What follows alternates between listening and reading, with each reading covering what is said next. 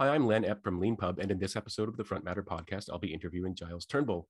Based in Bradford-on-Avon, Giles is a communications consultant who, after an earlier career as a journalist writing about the internet and computers, founded Use the Human Voice, a company that helps both public and private organizations find their voice through clarity and brevity and bringing a thoughtful human tone to the ways people think and speak about the work they do together. You can follow him on Twitter at GilesT and check out his website at usethehumanvoice.com. Giles is the author of the book, The Agile Comms Handbook, How to Clearly, Creatively Work in the Open.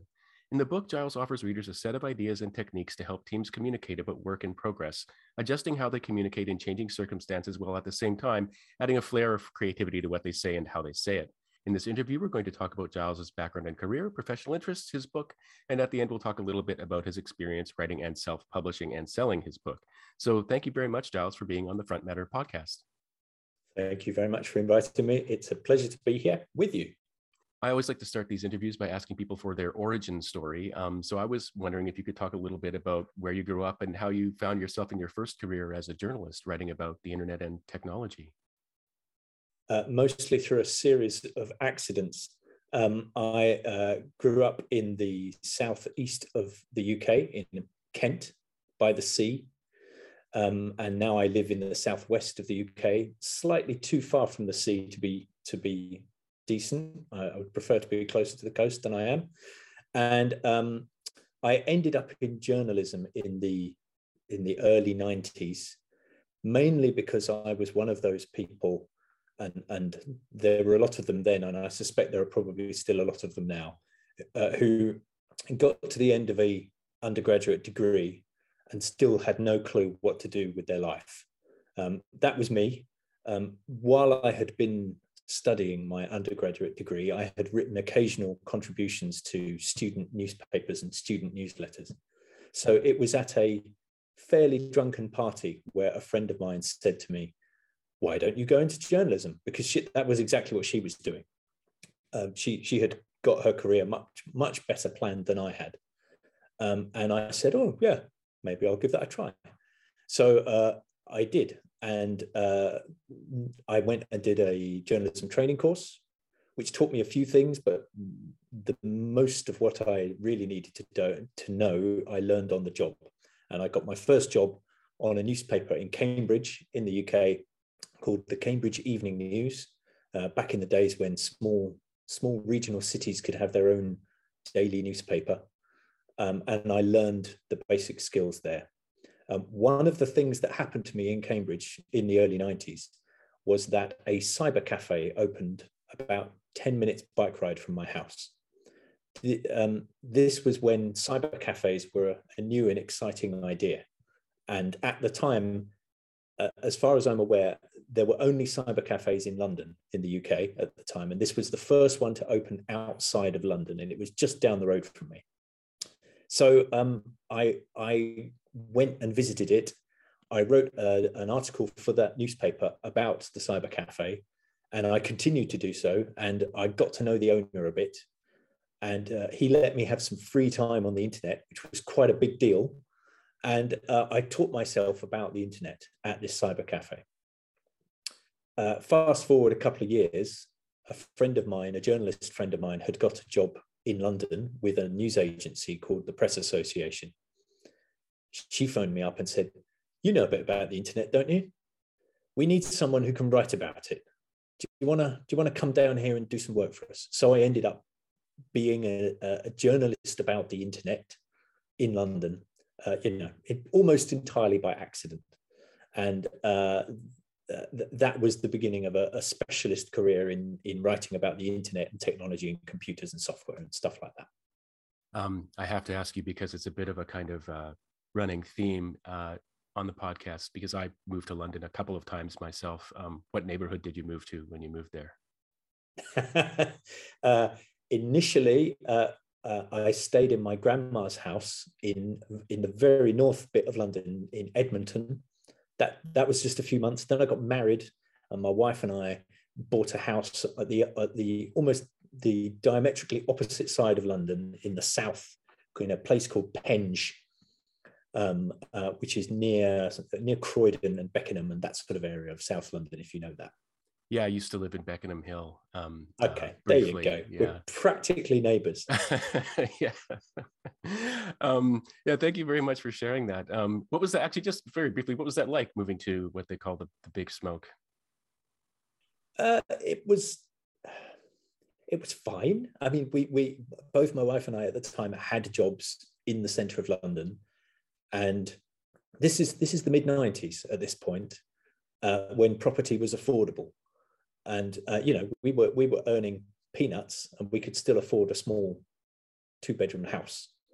So we did, and we chose where we lived based entirely on commuter railway lines. We basically followed the commuter railway line out of Victoria Station and worked our way southwards to a point where we could afford a house, and said, right, well, we'll look there and see if we could buy one.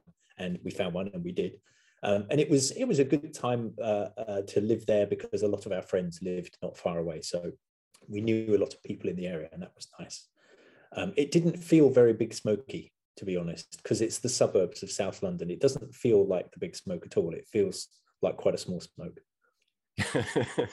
Yeah, it's funny. Actually, one of the reasons I ask about the neighborhood is that, I mean, everybody knows this about every big city, but like where you actually live is sort of very different. It's not all just one place. And so, yeah, so there you were the first internet correspondent for the Press Association. And it's sort of funny. I've interviewed quite a few people on this podcast who found their ways into careers in technology one way or another. But for people who kind of came up in the 90s, it's a pretty common thread is I was the only one who, I was the only one at the company who could make web pages. I was the only one in town who could set up a server rack, that kind of thing. And it's interesting that I'm sure that's true of any sort of new thing, that there's, people don't expect to, but they find their way into it through sort of accidents, like, being the one at the internet cafe who has access for free. And so, yeah, I was just wondering if you could talk a little bit about what that was like. I mean, there you were at the beginning of the web, writing about things. Did you have any big scoops or anything like that? No, because I was a terrible journalist. Okay. It took me several years to grasp this. I didn't realize I was a bad journalist at first. I'm not a bad writer. I can write okay, but I didn't have the hunger for the story that good journalists have, because I really wasn't that motivated. I didn't really care much. But the crucial thing that happened in those years for me, as you've pointed out, is at the time there weren't many people in journalism who really understood how the internet was working, and the potential that it offered, and the consequences that were enabled by it. I wasn't the only one at the Press Association. There were other people there, but we were a small group, and I made the most of that, and I made the most of the opportunity to meet lots of people and make lots of contacts in what was then quite an exciting scene in London. The first dot-com boom, I suppose it must have been, when there were loads of new companies starting up. There was lots of exciting internet activity happening, and there were lots of people to go and interview and talk to about all sorts of things, which is what I spent a lot of my time doing. And it was largely because I made those contacts and met some of those people that some other interesting stuff happened later on in my career that I suspect you might ask me about in a minute. Yes, actually, that was where I was going to go next. I'm just sort of, going in reverse order on your LinkedIn profile here that I'm looking at. But yeah, so I mean, eventually you ended up being a consultant for, and then actually being for the government, and actually being a civil servant. Is that what you were expecting me to ask you about next? Yes, that was about about 2010 or 2012 or something like that. Yeah, so there was a decade in between when I was mostly freelancing and doing childcare and sort of juggling those two things at the same time. But then towards the end of that decade, some of the people that I had got to know as a reporter writing about the internet in the late 90s, they started to get involved with government in the UK, and particularly with the creation of a new website called gov.uk, which was created to replace literally hundreds of government websites that existed at the time, all of which were funded differently and commissioned differently. And some of them were good and some of them were bad. And none of them shared any common navigational techniques or common methods of writing copy or anything like that. So a small team was created in government to start doing something about that. And they built initially an alpha and then a beta of this new website called gov.uk. The team was growing and growing and growing, and it took on more responsibilities within government, not just making gov.uk, but doing other things as well. Things that consultants would label under the heading digital transformation, but not everybody likes that term, especially quite a lot of civil servants. But I got a call during this process at the point where the team was trying to expand its influence mainly with the rest of the British civil service. They wanted to make their work make sense to the rest of the British civil service in Whitehall, which is thousands and thousands of people. And so they hired a small creative team of writers, filmmakers, photographers, producers, and I was one of the writers on that team. And our job was to make GDS, that was the name of the organization, make it understandable, make it accessible, make it visible to the right people. Yeah, it's a really fascinating subject, and just to sort of build a little bit of more scaffolding around that a bit, I memorized the number. I think it's 1,882 from a couple of talks that I'll link to that you've given that are on YouTube that people can find. I'm actually relatively recent as well, talking about this. So there were 1,882 or so UK government websites, all of which had been commissioned by different people and designed and built by different people. And although, as you say, that the quality varied, some were good, some were bad, it was collectively a giant mess. And particularly, the way people think about the government, they think of it as a unitary thing. And like, I want to talk to the government. I want to find out from the government what things are. And so after this initial kind of, Cambrian explosion or what have you of diversity and evolution, people realized actually diversity and evolution are good things, but there should be a central coordination behind this. And very particularly, one of the interesting features of sort of the culture in the UK, there are groups that advocate for measuring how much beer foam gets in people's beards. Not joking. So you can make sure people aren't being taken advantage of by paying for a beer they're not drinking. But there's also clarity associations. There are actual groups about like public speech should be clear and understandable by people. And so this move isn't just, it's not like I just so people listening might be thinking, oh, it's like, this is actually like from the ground up. Like this is a sort of, it's the government doing it, like, and in response partly to some catastrophic IT failures as well. But the idea was like, let's really think about it. Let's really simplify it. And let's be coherent about it. And so I was wondering if you could share a little bit about, what your experience was working on this like very important and transformative project. I know there was, for example, a poster that you made with a yellow poster to sort of help people get on board with new jobs in an organization without having to read a sort of 80,000 word document. Yeah, okay, I'll come to the poster in a minute. You asked what it was like working on this transformative project. It was transformative for me. It changed my life. I have a strong feeling it changed quite a lot of lives of the people who worked there and still work there to this day, because that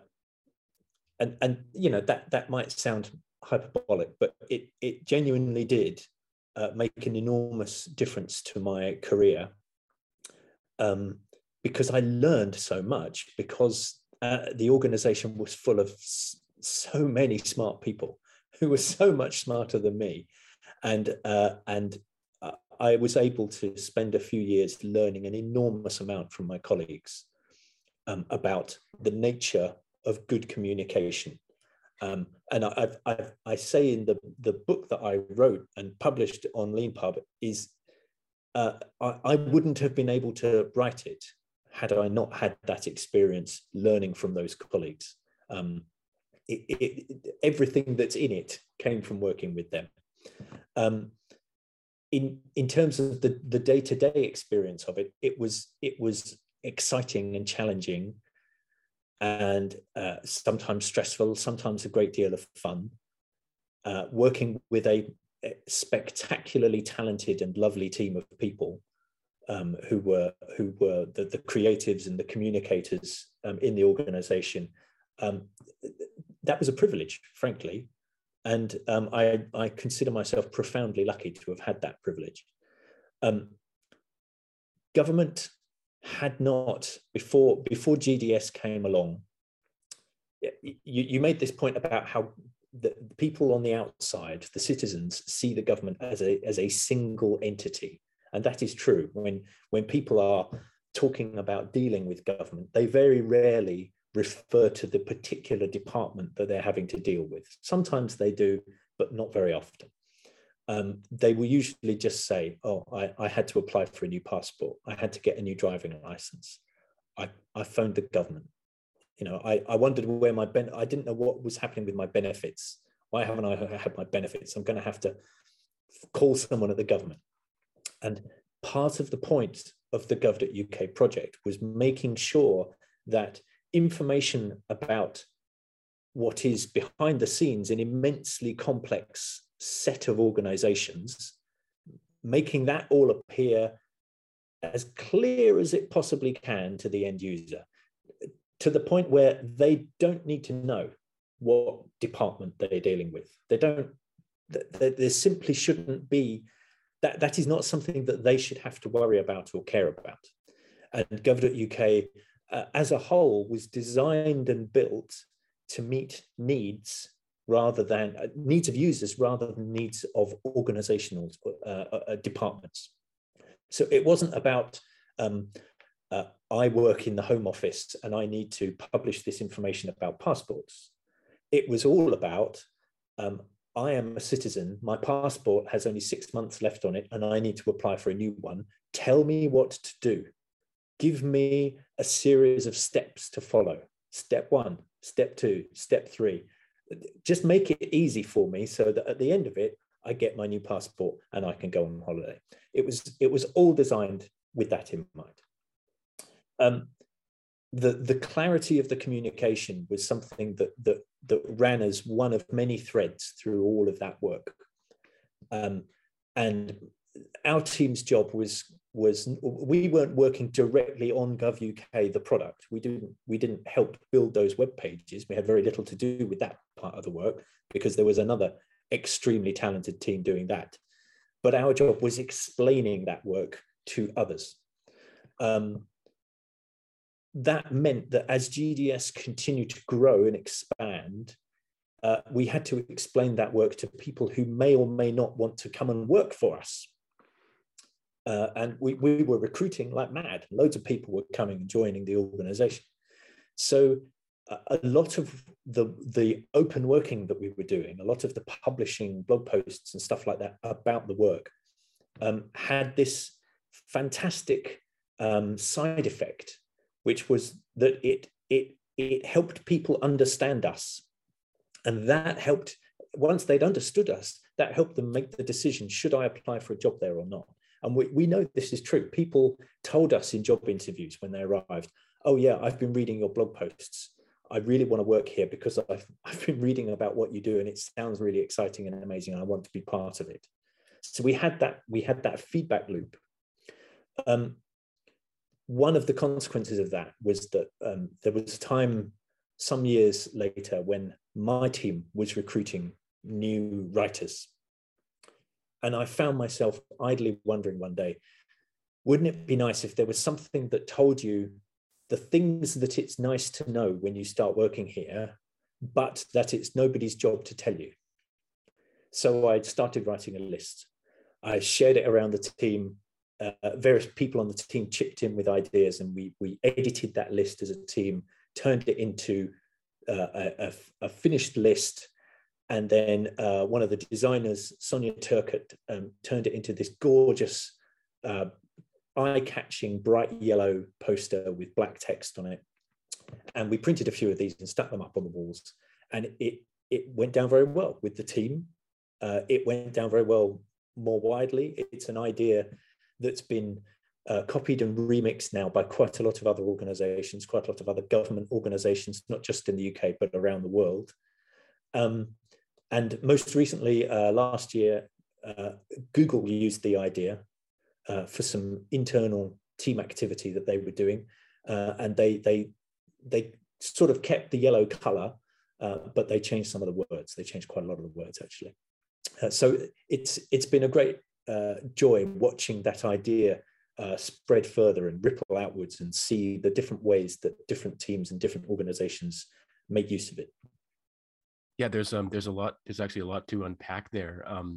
Particularly, one of the driving forces behind a lot of this is the assumption that people are too busy, which is one of your theories, and that and you tell these great stories. Again, I'll link to a couple of these talks where you go on about these things very clearly and at length and in detail, and it's fascinating to hear about how sometimes when you're getting onboarded at a new organization, you might get, like I said, an 80,000 word document, and you have to tick a box as you describe, saying I read it, no one does. Why is there an 80,000 word document? Because there's all kinds of cruft and kind of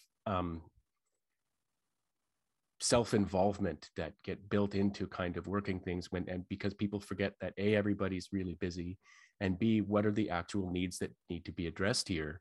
And it might sound sort of very simple, but actually the usefulness of a poster that's like, just look at this nice looking poster. Maybe I didn't even have to ask you because it was eye-catching and you already looked at it. Here are all the things that we don't normally say to each other, but should just be taken for granted. It's okay to say you don't know the answer. It's okay to say you made a mistake. That's incredibly important, not just for, and so when we talk about, and we'll get to the book, Agile Comms, but when we talk about communications, it's people might just think, oh, how do I act in Slack or how do I write an email? But it's kind of all how you're communicating is all around you. Yes, and people are really good at verbal communication. It comes naturally to most people because you and I are doing it right now. Verbal communication is something that we all grow up with. Written communication is different. Written communication is something that most of us learn at school.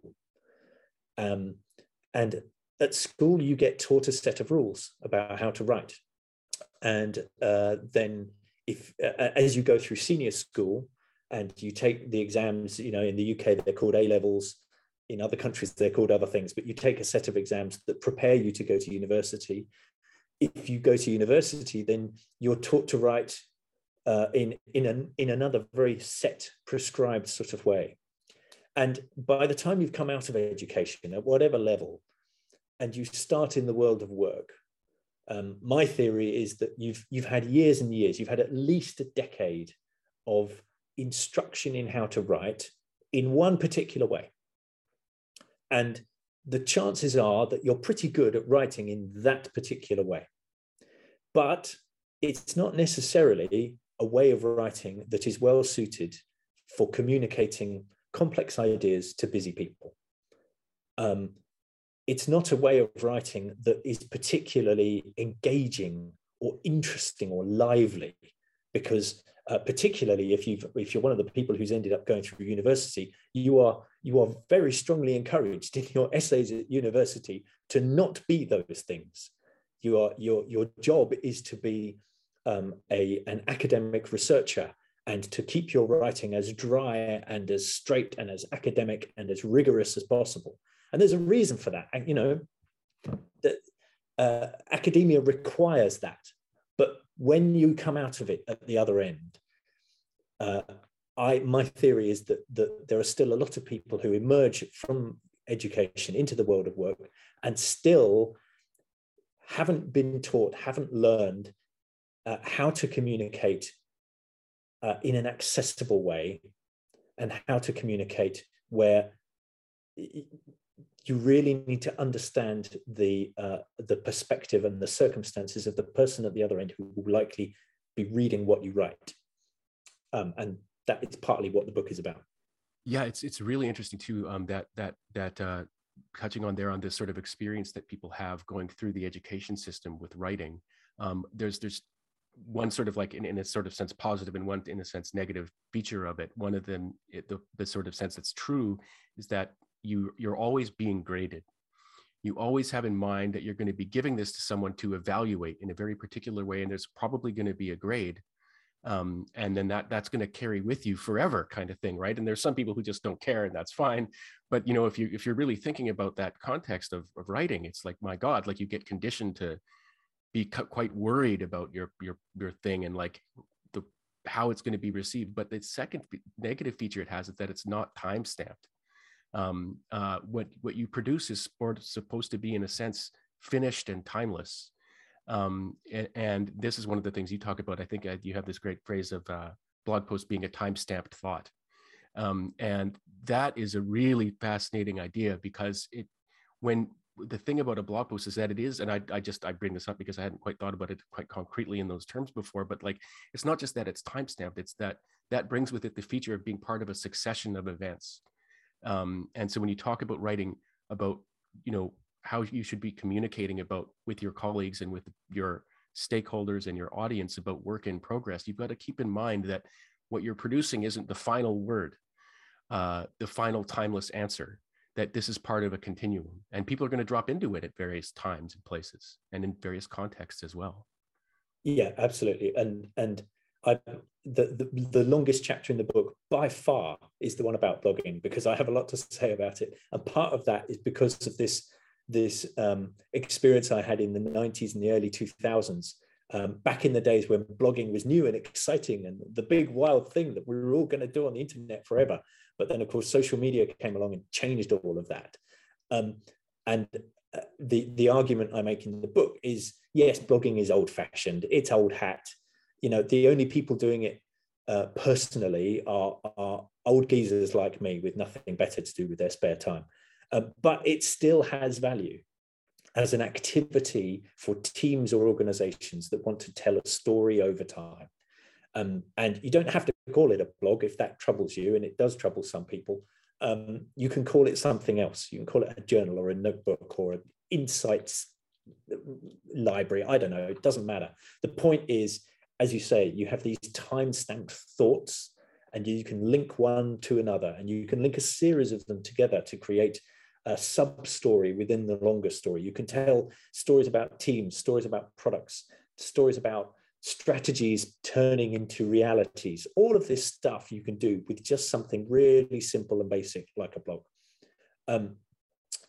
One of the benefits of that for an organization is that because your blog is a storytelling platform, that each individual blog post is an empty box waiting for you to fill it with something engaging and something interesting. And the more creative you can be in that empty box, and you don't have to be wildly creative, just a tiny bit of creativity is all you need to really bring in readers who might otherwise be expecting something quite dull. And if, for example, they're coming to the blog to read about activity in a government team, they're probably initially not expecting something really fascinating.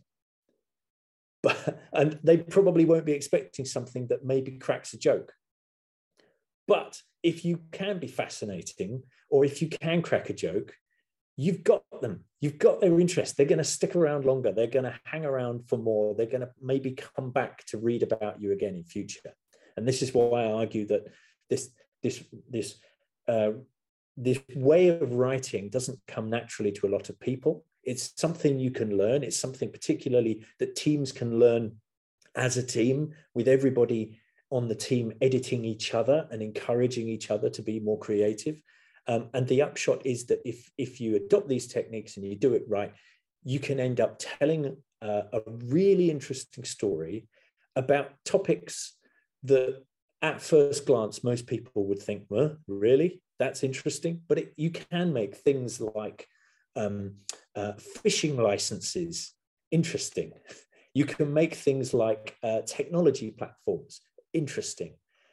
All of these different things, and even web development, the writing of code, HTML, CSS, JavaScript, writing that stuff and putting it on the web is usually not that interesting unless you are a web developer. But you can make it interesting to everybody if you add that little sprinkling of creativity on top.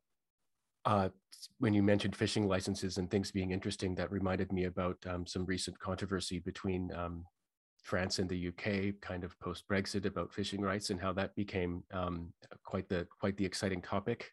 And it reminded me also, one of the organizations you've been working with is DEFRA, which is the government department that sort of communicates and works with farmers and rural areas. And post-Brexit, they've been very anxious. And in addition to that, often had, and I come from a rural part of Canada, and I understand very well the often antagonistic or at least suspicious relationship that farmers in particular can have with the government. And openness in communication in things like blogs or in explaining we don't really know what we're doing either right now, can actually really help establish trust in a way that can seem paradoxical to people who think that actually what you should be putting on as a front is that we're never wrong and we know exactly what we're doing, and that's the kind of government that people want to relate to. That's not true. If you show the mistakes, if you tell the story, here's what we learned, that can actually really, and we're learning ourselves, that can really help draw people in.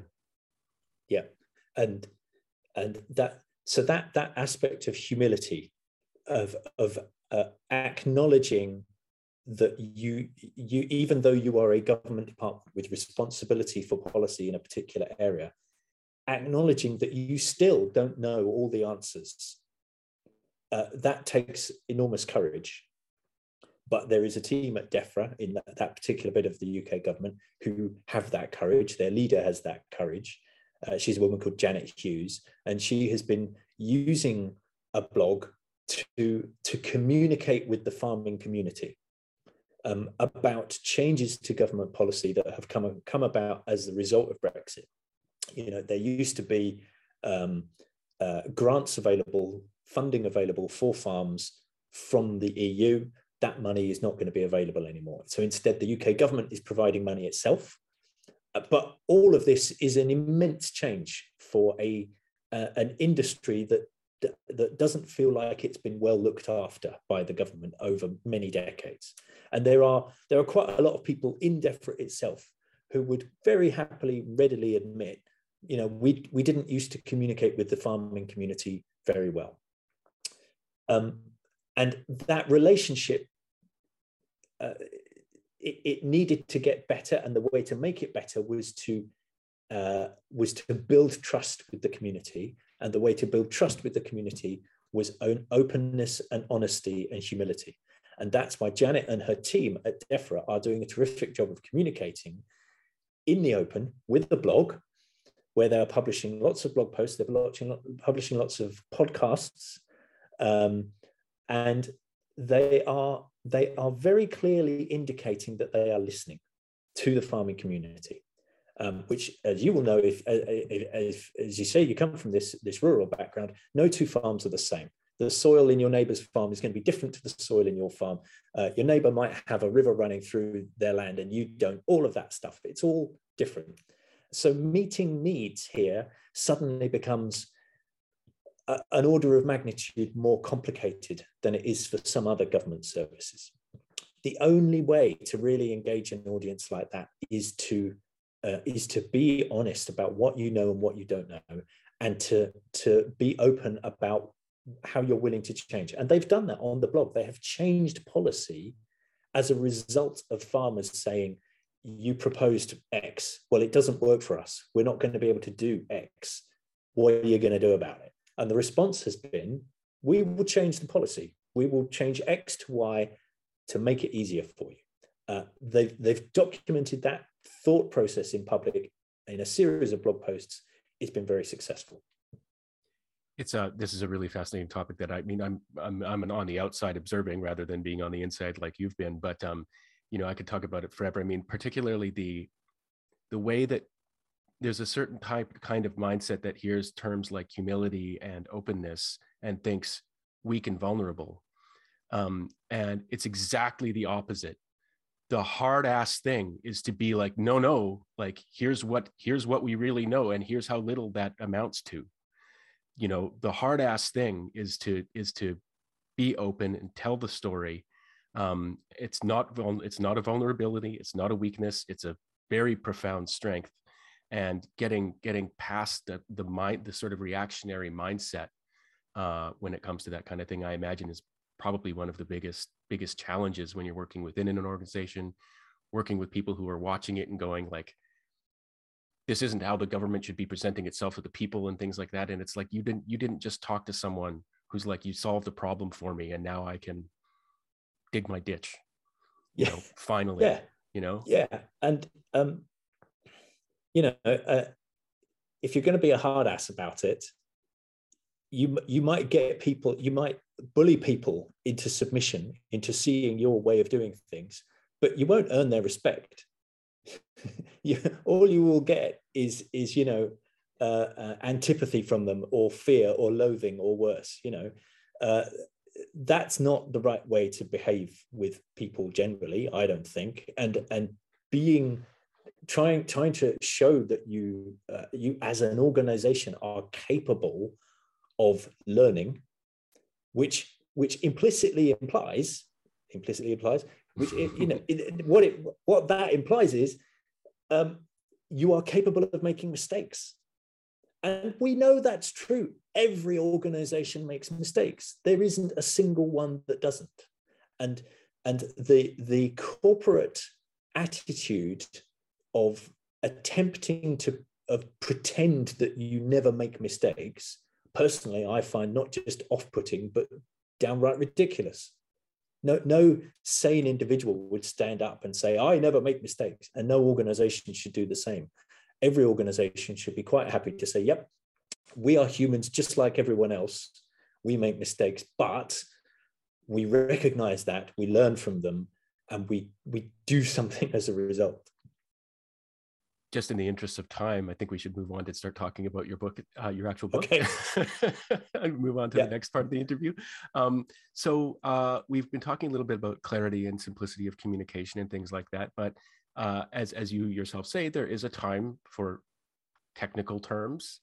And there's one in the title of your book. The Agile Comms notion has the word agile in it. And so I was wondering if you could talk, you get to it right away in your book, but at the beginning, and anyone who buys it will see that right away. But I was wondering if you could talk a little bit about your relationship to the word agile. How are you using it in the book, and when you talk about it generally? I almost every day, I think I should have perhaps called it something else, but it's too late. I'm calling it that now. I mainly called it that because the term agile comms had started to be used by various people in various circumstances, and it felt like it lined up with what I'm talking about. And what I'm talking about, or the nonsense that I get paid to talk about by my clients, felt like it needed a name. It needed a label that I could give it. The word agile causes a lot of ructions with a lot of people for all sorts of reasons. And I am not an agile fundamentalist. I'm not like saying that if something is going to be agile, then it has to work in a particular way. My use of the word agile is entirely related to flexibility. That's all.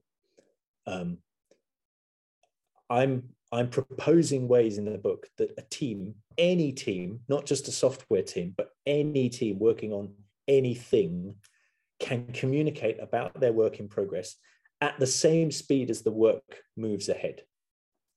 That's the kind of agility that I'm trying to express in the book. If you have a team working on any sort of output, and the nature of the output changes from 1 week to the next, which hopefully it does, then there are ways that you can write about that work. There are ways that you can organize your team to write about that work in such a way that you can update your blog, or you can make some kind of note or public announcement or something. You can talk about your work as fast as the work is moving. A lot of organizations that I have worked with have struggled with that in the past, because normally there is communications about work is seen as, first of all, something that is very separate from teams that are doing work. That's one thing. The communication is also seen usually as something that happens only at very specific intervals. The beginning, maybe the middle, and the end. And I'm arguing, well, if you want to influence people who are interested in your work, or if you want to make them interested in your work, then it's good to tell that story much more often, much more frequently, and as quickly as the work itself. Therefore, you need to be a bit more agile in the way that you organize your team. And that means you might have to have creative types, writers, for example, working with your team. And if your team is a software development team and they are using agile ways of working, then your writer needs to know about that and understand that at the same time.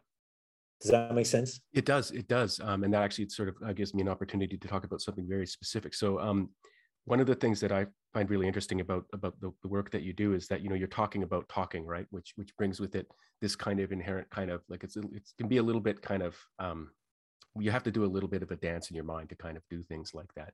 But you bring these very clear kind of categories, linked categories to ways of thinking about communicating. So for example, layers of communication. I'm just thinking specifically about, like, on the bottom, you just think of a pyramid, on the bottom of which is detail, then the next layer up is context, and the next layer up is allure. And I find this categorization very fascinating, right? Because as you talk about detail, for example, it's like if you ask somebody, what are you working on, right? Your typical answer is to give all the detail, right? As though you're talking to someone who's you, not even a teammate, someone else who's also you. And that's fine if the other person is you, or maybe is on your team, or does something that you want. And that's what they were asking you about, was give me the detail. But when they ask you what you're doing, it's often, if you have this set of concepts that, for example, you give, available to you, you can go, wait, hold on a second here. Should I talk about the detail? Should I talk about the context, or should I talk about the lure? And so, for example, if you're in the elevator and the minister asks you what you're working on, the best thing to do is to give them a lure, which is like, I'm helping farmers deal with their anxiety over Brexit, as opposed to,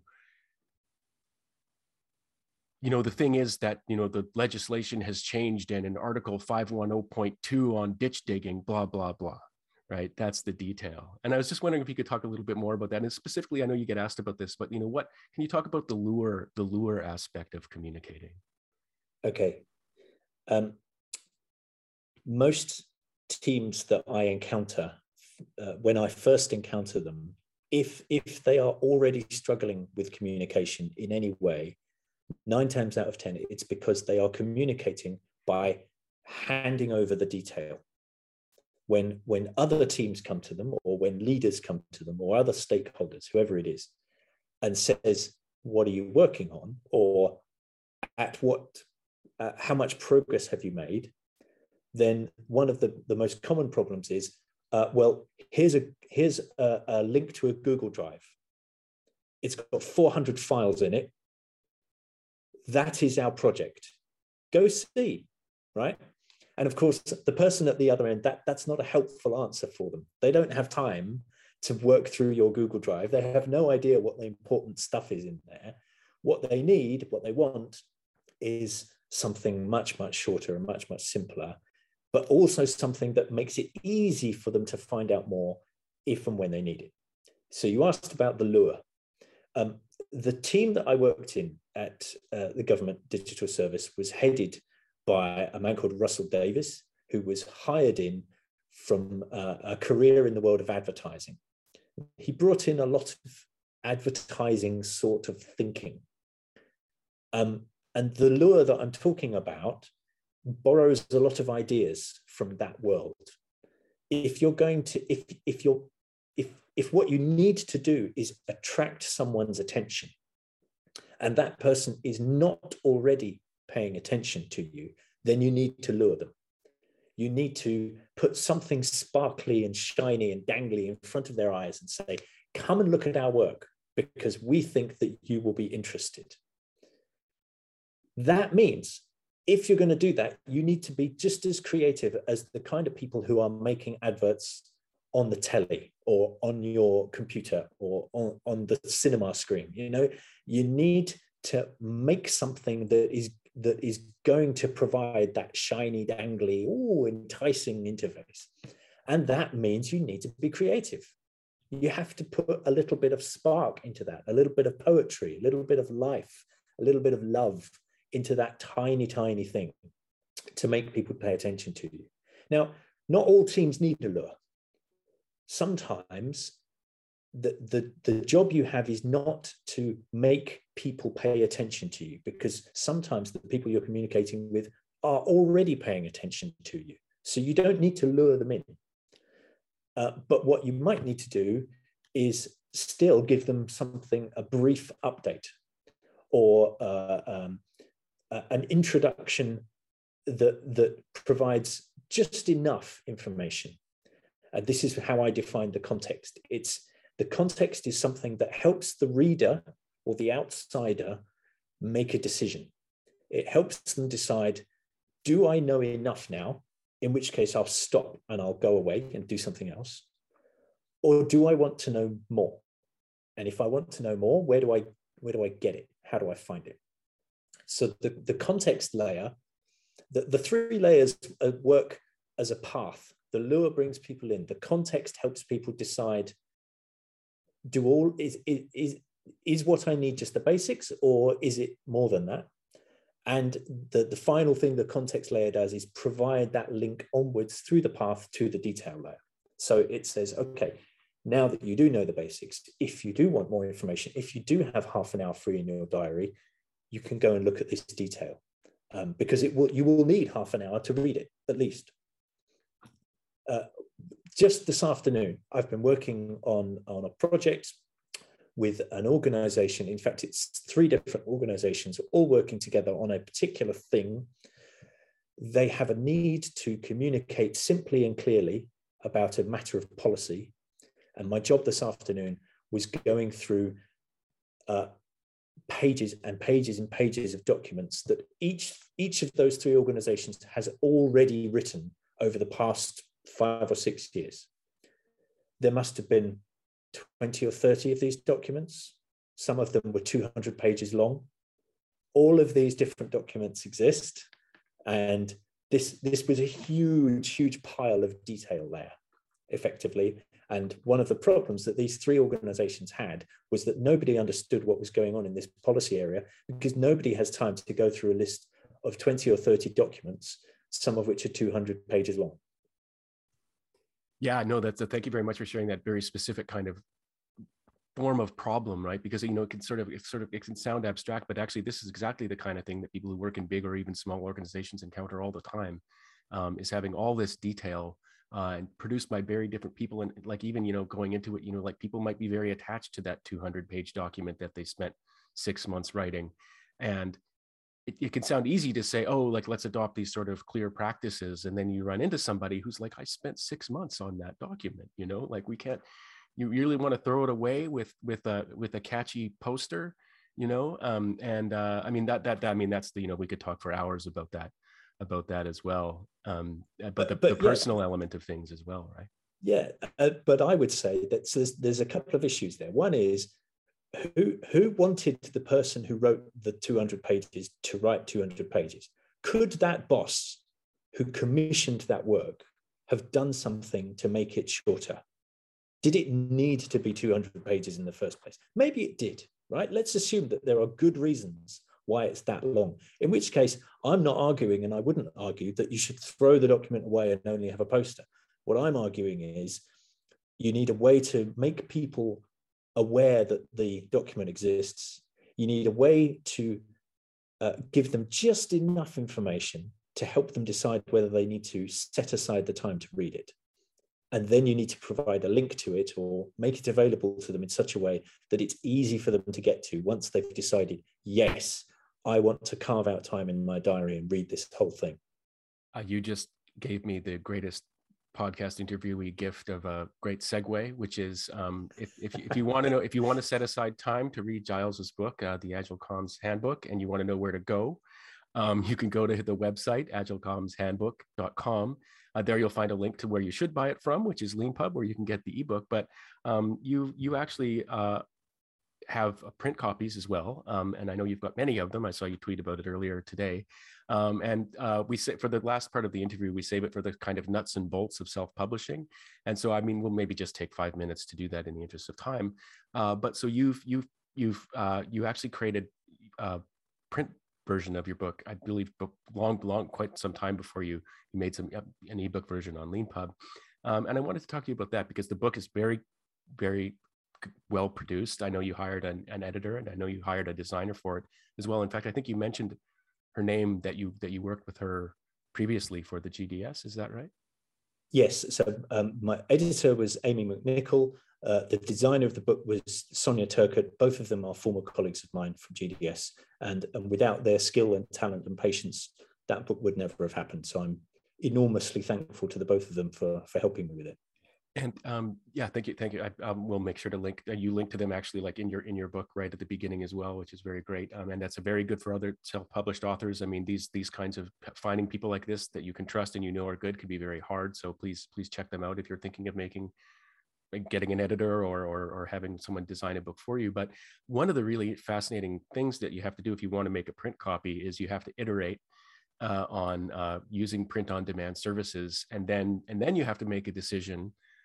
In the way you're doing it is like, how many copies do I buy for my first run when I've decided, I'm ready to go? And I actually wanted to ask you specifically, how did you decide how much to spend and how many copies of the book to buy? Because you're going through the classic thing of like, I've got boxes and boxes of books in my garage or wherever it is, or my office. How did you just make the decision how much to spend on your first print run? So the route that I've gone down to end up here, where I have boxes of books, is exactly the opposite of what I wanted to do in the first place. Okay.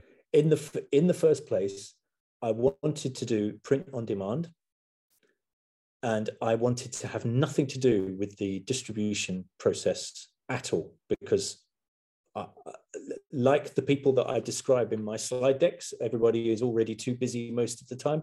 I'm too busy as well. I don't have time for that. And I spent months trying out a print-on-demand service. And the short version of the story is that, yes, they were capable of printing books on demand. And yes, they had the necessary hooks to make the book appear on online sales services like Amazon and others. But the quality of the printing was terrible.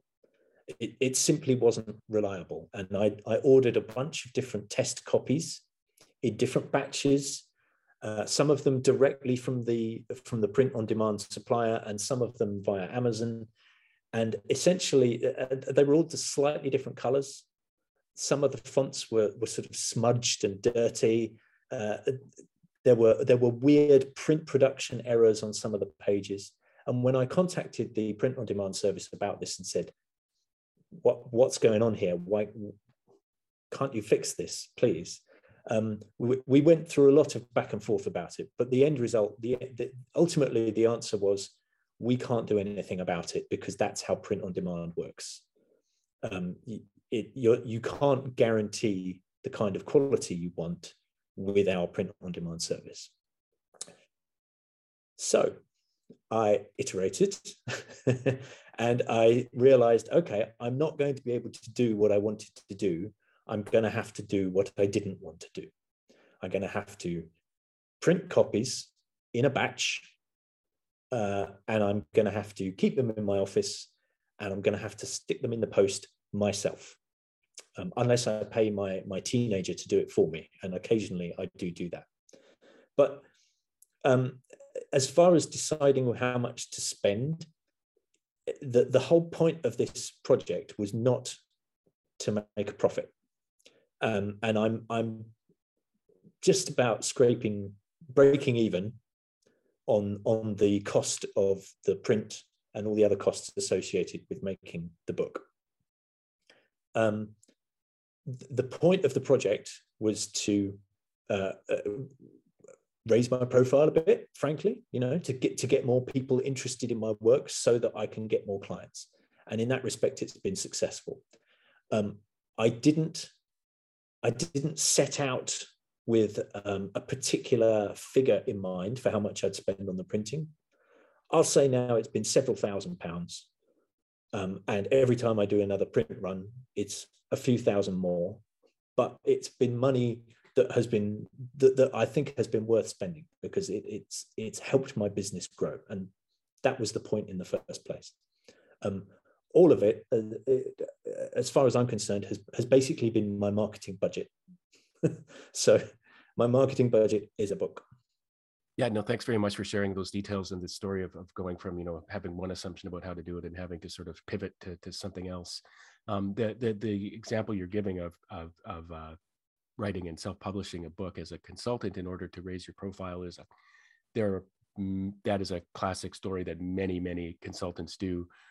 Back in the days when our company was bootstrapping, we were doing consulting work, and by far our most lucrative client pirated two of my colleagues' books, and was like, "I'd really like to work with you guys." So basically, sort of like stolen copies of these ebooks were led to our biggest client relationship we ever had.